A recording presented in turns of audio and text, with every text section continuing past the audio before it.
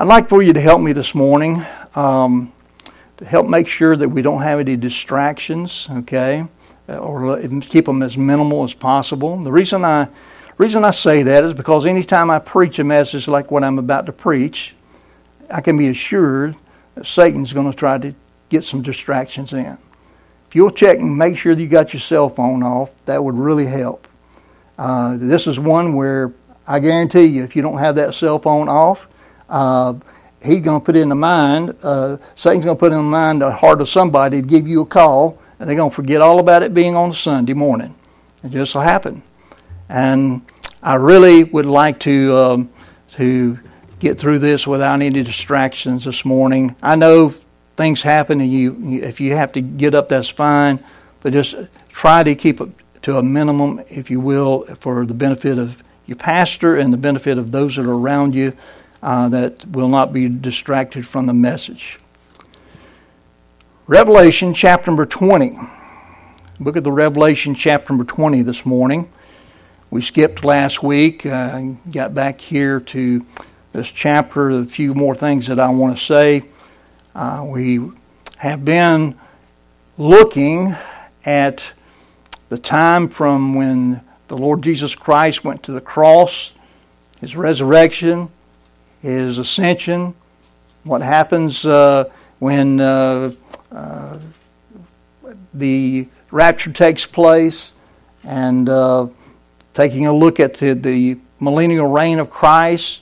In fact, a few weeks back we looked at 3 judgments of the believer, and we saw the believer's past judgment as a sinner, and thank God Christ took our sins. Amen. That's the judgment He bore, the judgment that belonged to us. What a wonderful thing.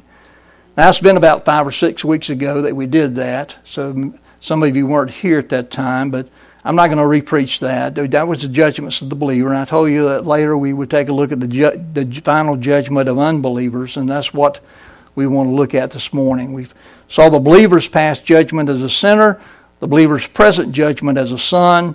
Thank God that we can tell whether we're His or not by the chastening that He brings in our life when we get out of the way. And then the believer's future judgment as a servant, when we stand before the judgment seat of Christ and God judges our works. Not to see whether we're going to heaven, but to see if we're going to have any rewards. It's already been determined that if we're in Christ, we're going to heaven. And I thank God for that. Aren't you glad that you're saved this morning?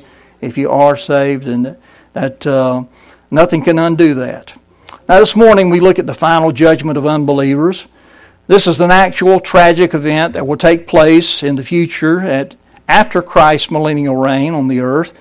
And though that may seem like a long way off, and it is in our hearts and minds, we need to understand that it is sure to happen because God records that it's going to happen. And let's look at the Scripture as we look today at the final judgment of unbelievers. Let's read the passage and we'll come back and take a look at what we see here. Verse number 11 says here in Revelation 20, verse 11, "And I saw a great white throne, and Him that sat on it, from whose face the earth and the heaven fled away. And there was found no place for them. And I saw the dead, small and great, stand before God, and the books were opened, and another book was opened, which is the book of life. And the dead were judged out of those things which were written in the books according to their works. And the sea gave up the dead which were in it, and death and hell delivered up the dead which were in them, and they were judged every man according to their works. And death and hell were cast into the lake of fire. This is the second death. And whosoever was not found written in the book of life was cast into the lake of fire." First thing I want us to see this morning, I want us to note the scene of the judgment. This is a vision of this future judgment that is going to come. It was given to the Apostle John, the Revelator, who in the first part of verse number 11 says that he saw a great white throne. And understand that the scene that we see here is the very throne of God. It is described as great. It's great because of who's on the throne and whose throne it is. We should expect that the greatest king of all time would have the great throne. Amen. And Jesus Christ is the King of kings, and He's the Lord of lords. And He has the greatest throne ever. This throne belongs to none other than King Jesus, our Lord and Savior, whom God, we know, has appointed to be judge of all men. We saw that when we were not only in the Gospel of John, chapter number 5, in our Gospel of John series, but we also saw it whenever we were dealing with the judgments of the believer. Jesus is going to be the judge there, and Jesus is going to be the judge here. So it's described as great. It's described as white.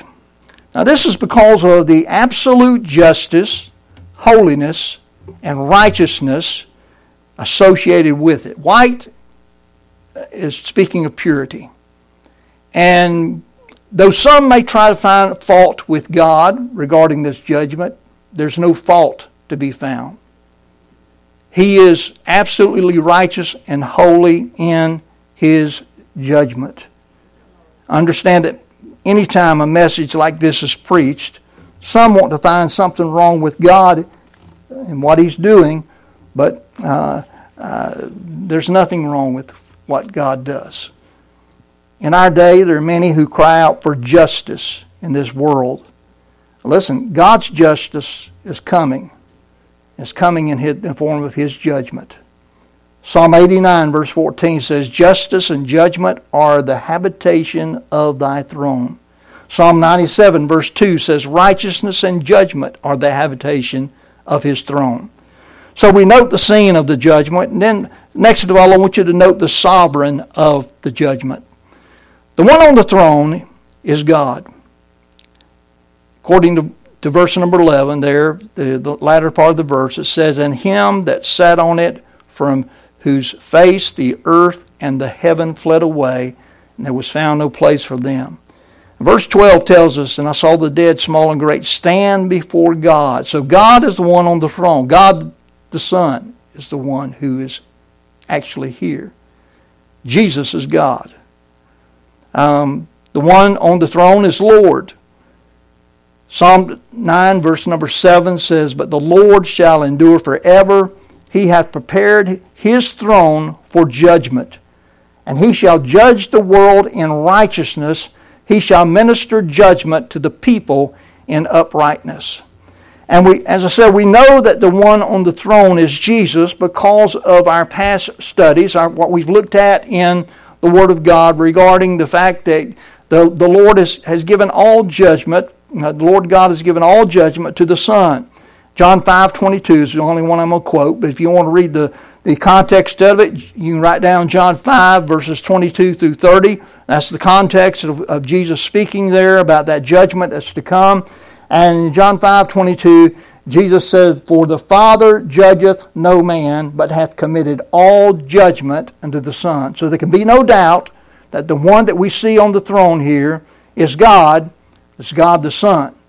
And so we know also that Paul, when he preached on Mars Hill, and that's found in Acts 17, in verse number 31, he said, he's talking about God, he says, "Because He, God, hath appointed a day in which He will judge the world in righteousness by that man whom He hath ordained." That man is the God-man, Jesus Christ. Amen. So make no mistake, Jesus is the one on the throne.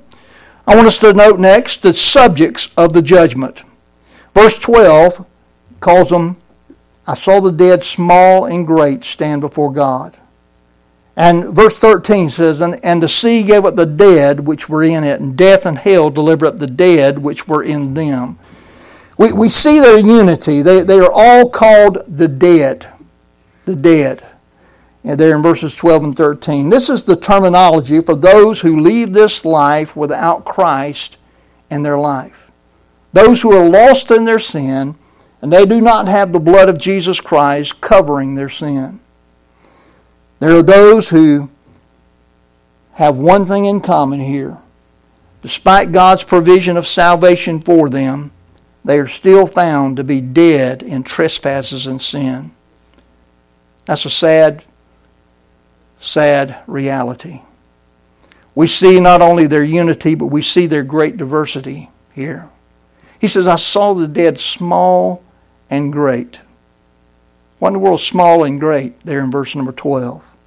Well, let me give you several ways in which they're small and great. Small and great in privilege, right? There's going to be people standing before this throne, people who were born with little advantages in life.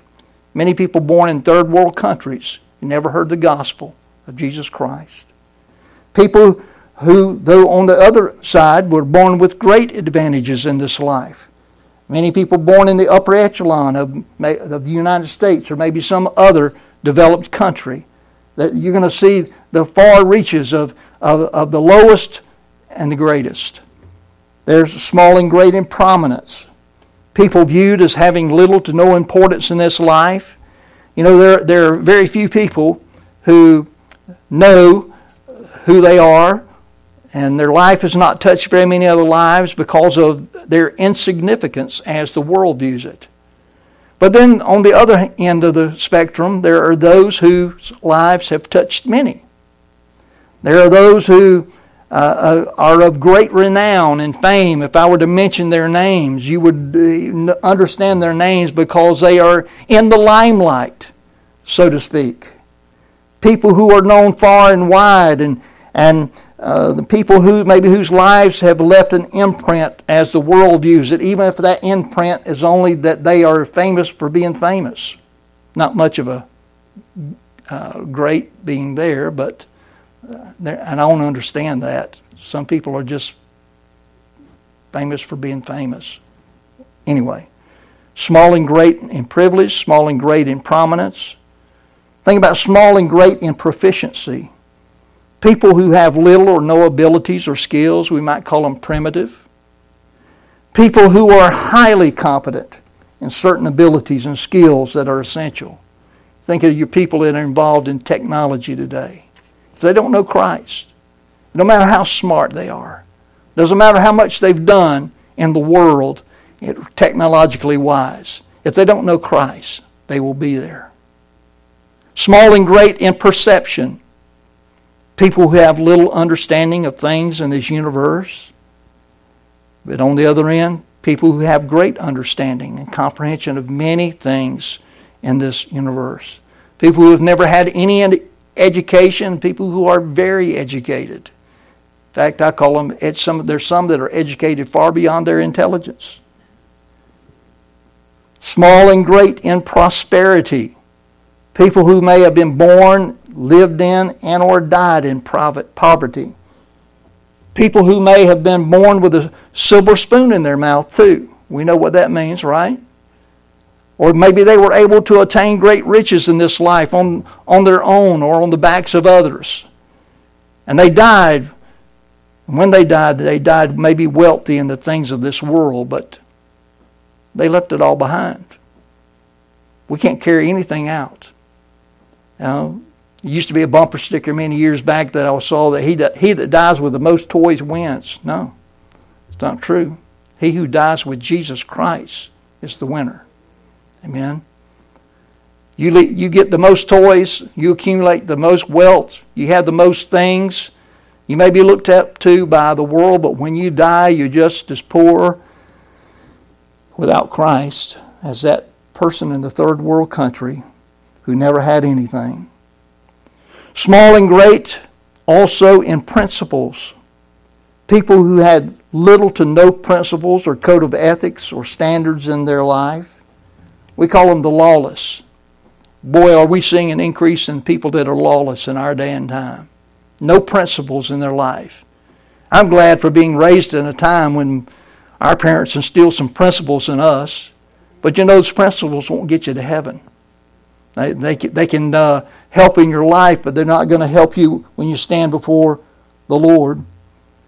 Then people who had creeds that they lived by and morals that they adhered to, like the rich young ruler that's in the Scriptures that came to Jesus. Remember, the rich young ruler came and he said had some great principles in his life, but he was lost. Small and great in perverseness. Look at Revelation chapter number 21, the next chapter there in verse number 8. Notice the list here. But the fearful and unbelieving, and the abominable, and murderers, and whoremongers, and sorcerers, and idolaters, and all liars shall have their part in the lake which burneth with fire and brimstone, which is the second death. Now see, all of those are sinners, even the fearful and unbelieving. We look at the abominable, murderers, and all those that are after that, and we say, well, that's a bad list. But even the fearful and unbelieving, if you haven't believed on Christ, you're still yet in your sins. He that believeth on him is not condemned, but he that believeth not is condemned already, because he hath not believed in the name of the only begotten Son of God. That's not my words. That's what Jesus said out of his own mouth. All of these, before this throne, will be sinners. Some might be classified as little sinners, while others might be looked on as big sinners. Some might be thought of as moral sinners, while others might be thought of as immoral sinners in this world's eye. But a sinner is a sinner. And we all are sinners, but thank God Jesus Christ took our sin and gave us his righteousness. I want you to note the standard of judgment next. The standard of judgment found there in verse number 12. When it says, and the books were opened, and another book was opened, which is the book of life. And the dead were judged out of those things which were written in the books according to their works. What are the books that will be opened that day, on the day of judgment? Well, one book will be the Word of God.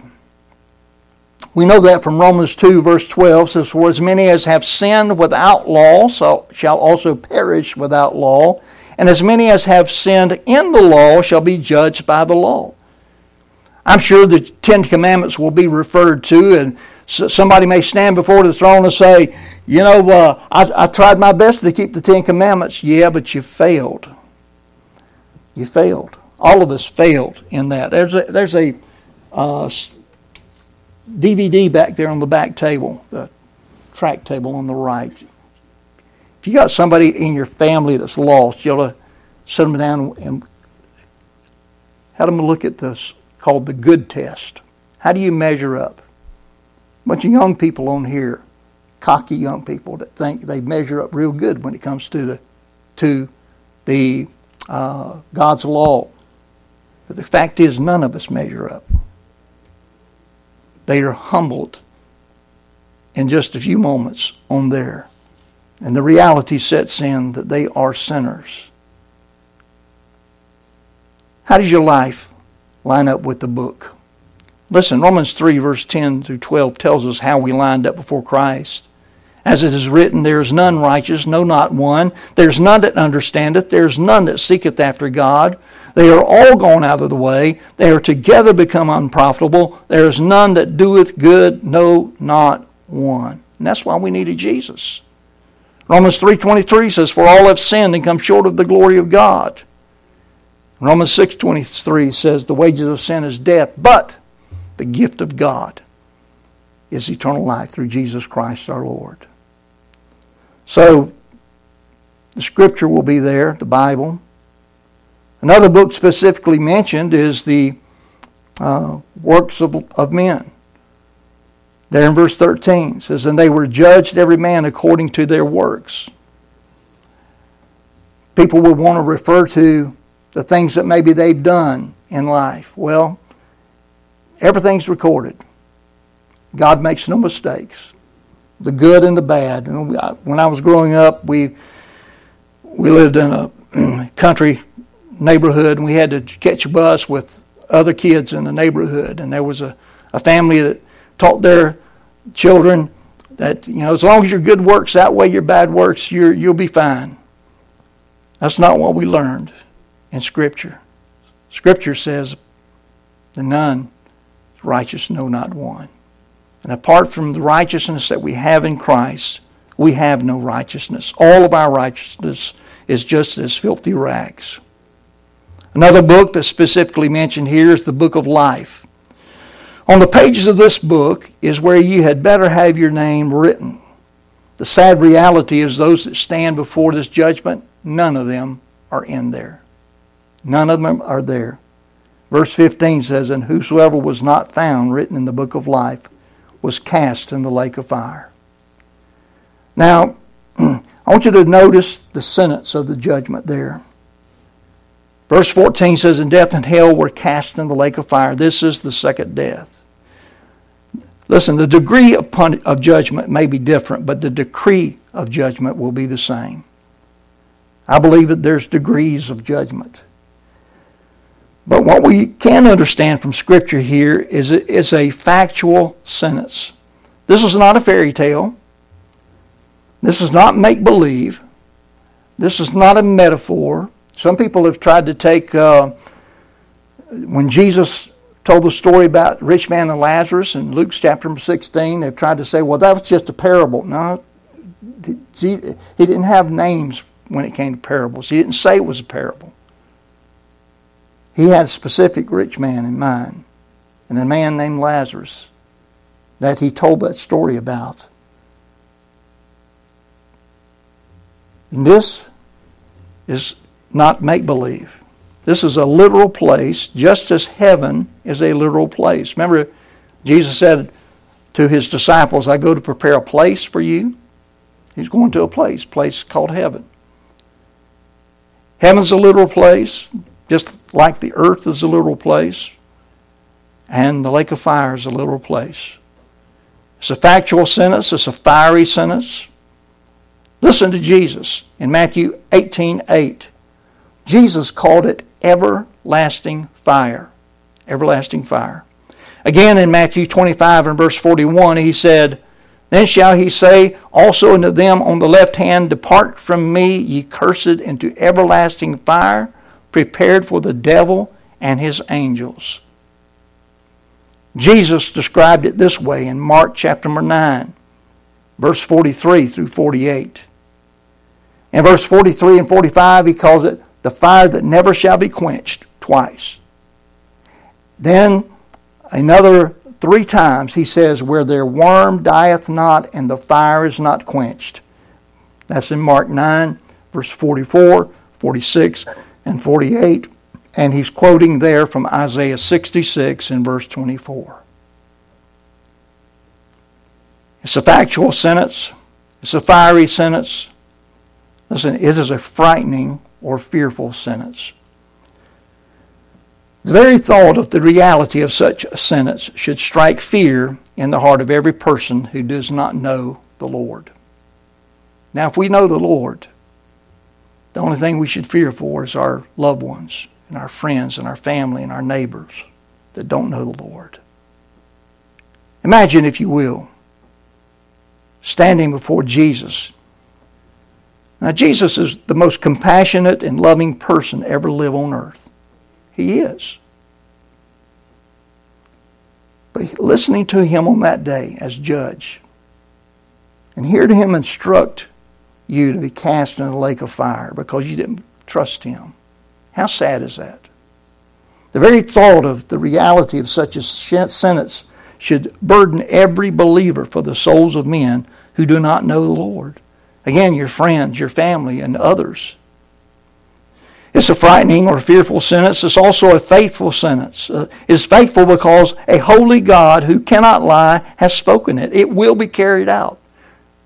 No one's going to escape this that is an unbeliever. It's a final sentence. There are no appeals.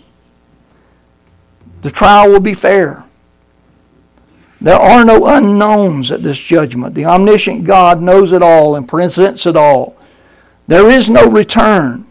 There is no mercy. There are no second chances. I'm glad there's mercy in this life. Amen.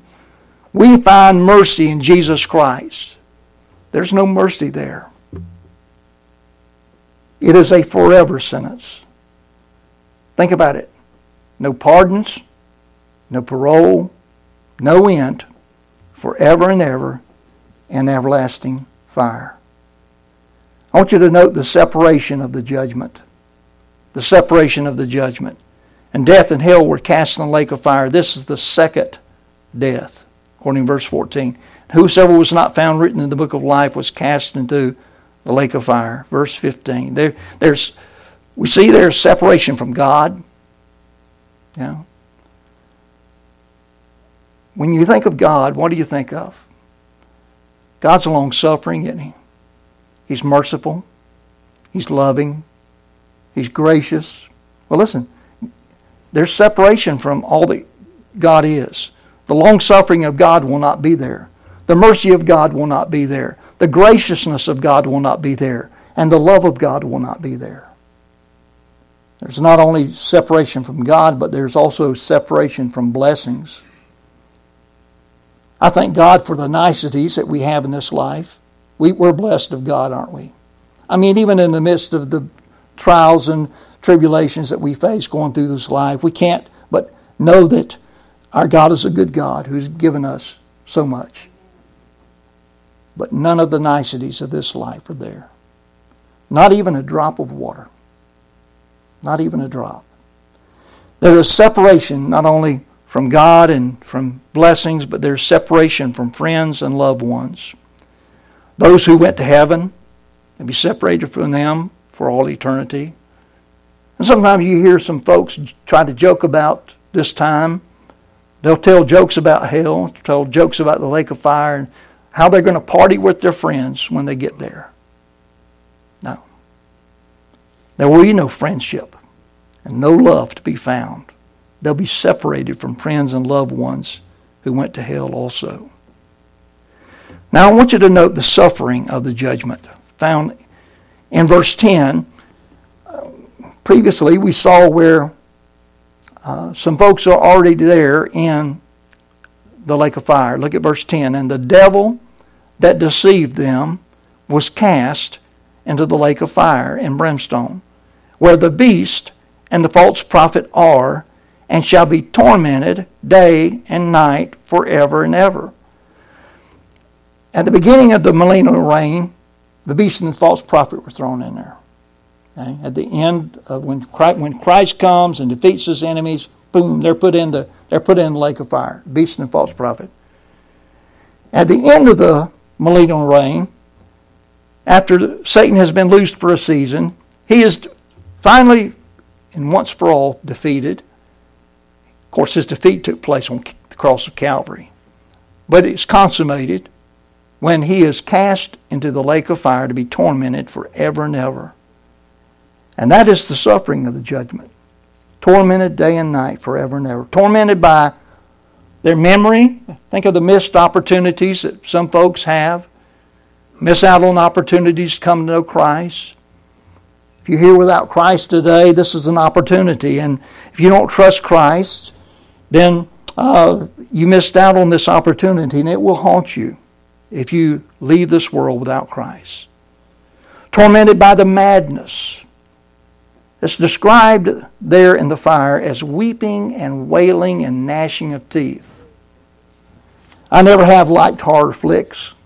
I don't know if you are into horror films or not. I'm not into that. And this was far beyond any horror that you could ever imagine. Tormented by the misery. I mean, there's nothing about the lake of fire here that brings any comfort. It only brings misery. And then last of all, I want us to note the sorrow of the judgment. Sorrow upon sorrow upon sorrow upon sorrow for all eternity. Nothing that we've talked about, nothing that I presented is anything but sorrow to the unbeliever.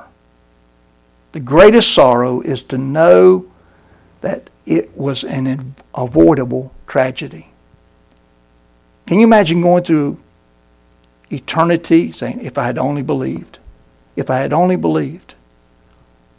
My family told me I needed to trust Jesus. If I had only believed. That preacher told me I needed to trust Jesus. If I had only believed. If only they had listened. If only they had trusted Christ. Now listen, if you leave this earth without Christ, you'll be there. As long as you're breathing, there's time to trust Christ. The question is, do you know Him? And are you sure? If you don't know Him, why not avoid that tragedy by trusting Christ today? You know, each one of us here this morning, just one heartbeat away from eternity. Just one heartbeat away. You never know what a day is going to bring forth. You just don't.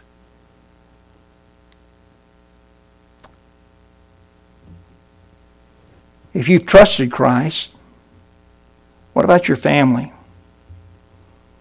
Is your life and witness pointing them to the Savior? Or do they look at you kind of like Lot's family looked at him? And they laughed. He was trying to tell them that judgment was coming. He had been told that God was going to rain fire and brimstone on Sodom and Gomorrah, and he tried to get them to leave Sodom, and they just laughed at him because he had no testimony.